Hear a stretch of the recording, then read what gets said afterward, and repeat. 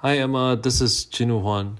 Hi, Emma. Hi, Emma. Hey, Emma. Hi, everyone. As you may know, some people have decided that today, February 25th, 2023, should be a day organized around hatred. I'm Emma Newberry, a podcaster and journalist, and I disagree. I'm not alone. In response to this organized display of hatred, I put 3 prompts out into the world, hoping for some responses. 1. What inspires you most about humans? Friends, strangers, anyone? What makes you hopeful for us? 2. What is an instance of care, mutual, self, or otherwise? How do you care for yourself and others? 3. What is a piece of media, a book, a movie, a song, or anything else that makes you happy and feel inspired? What follows are the reflections of my friends, including a poet, an artist, a filmmaker, a minister, a photographer, and a former white nationalist. For those of my friends who reached out saying that their hearts were too heavy to participate, I hope you can feel these words surround you and buoy you with some hope. I love you all. And if you or a loved one are involved in violent extremism, keep listening for a hotline and other support materials at the end of this minisode, titled From the Heart. It was really brave people, like a Jewish boss, like a lesbian supervisor, like Afro-American and Latino coworkers who showed me compassion 30 years ago when I was a white nationalist and helped demonstrate for me that life is so much better when you're not terrified of all your fellow human beings.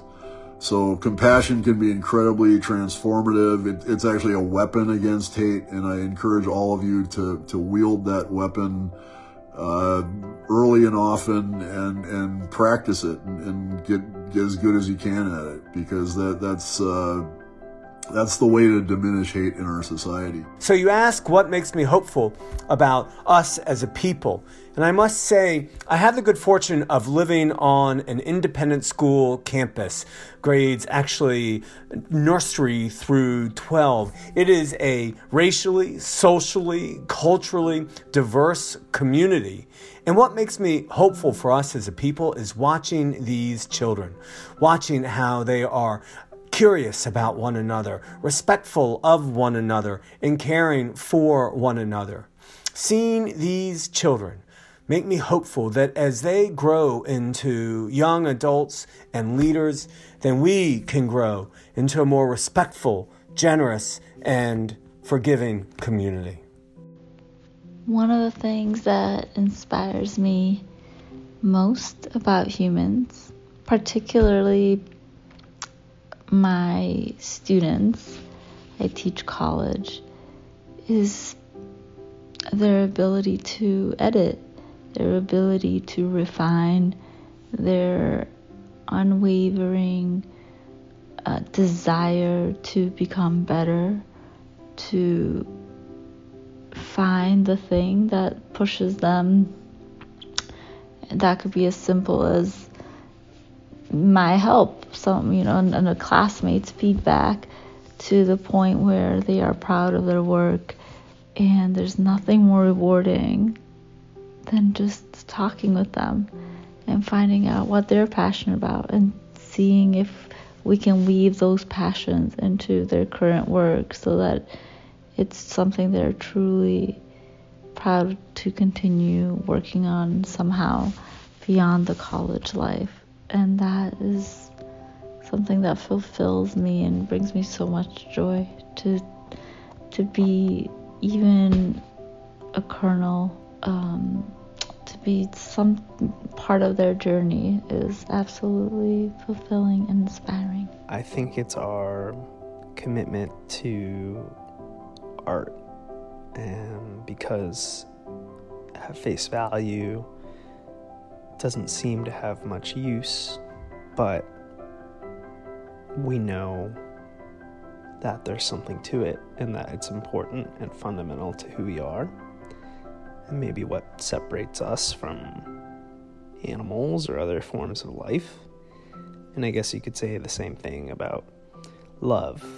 It's kind of like in Marvel movies or things like that, where the villains will be like, oh, stupid humans, like wasting your time on, friendship or art or, things that don't seem to make a ton of sense.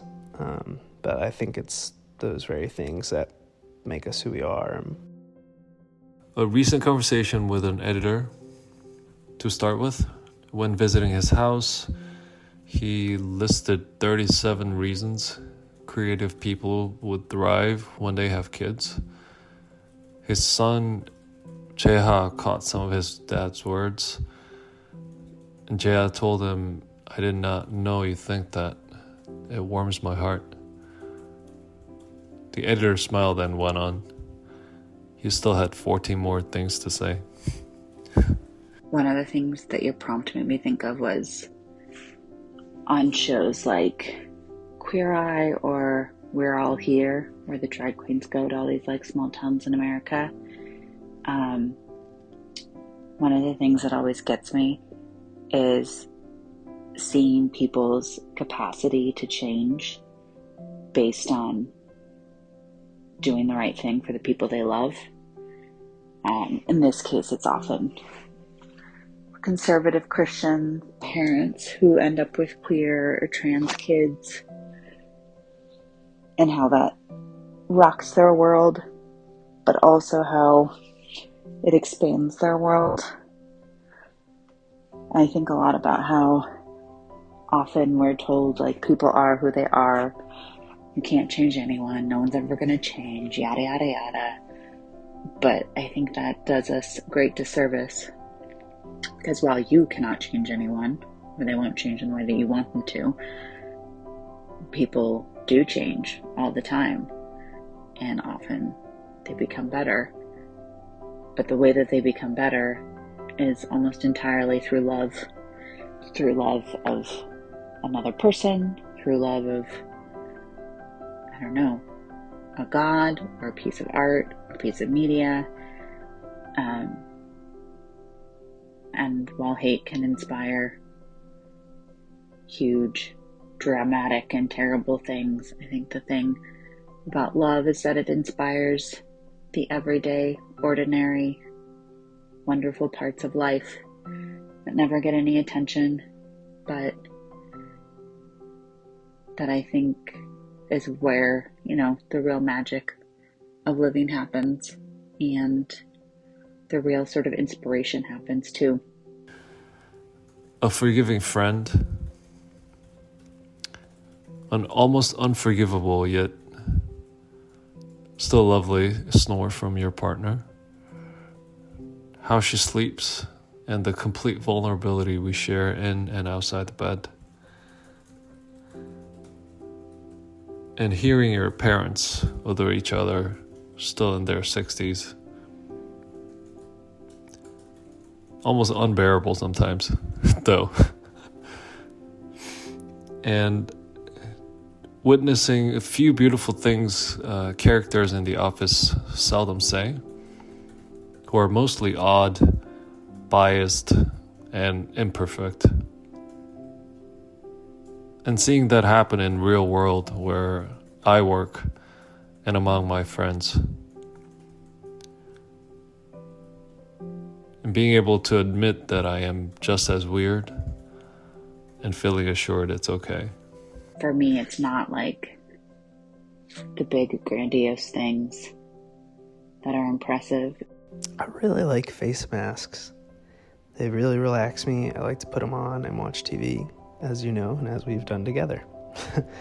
When I go down and walk the main street of my community, East Greenwich, and I meet strangers or I meet familiar faces, and to exchange greetings with them, to have brief encounters with them, to frankly experience the random acts of kindness, that lifts my spirits, and that helps me find endurance for the hard work that often comes. That is, in some ways, the most important care that I can provide myself. Meditating and being still and really feeling the moment and every emotion.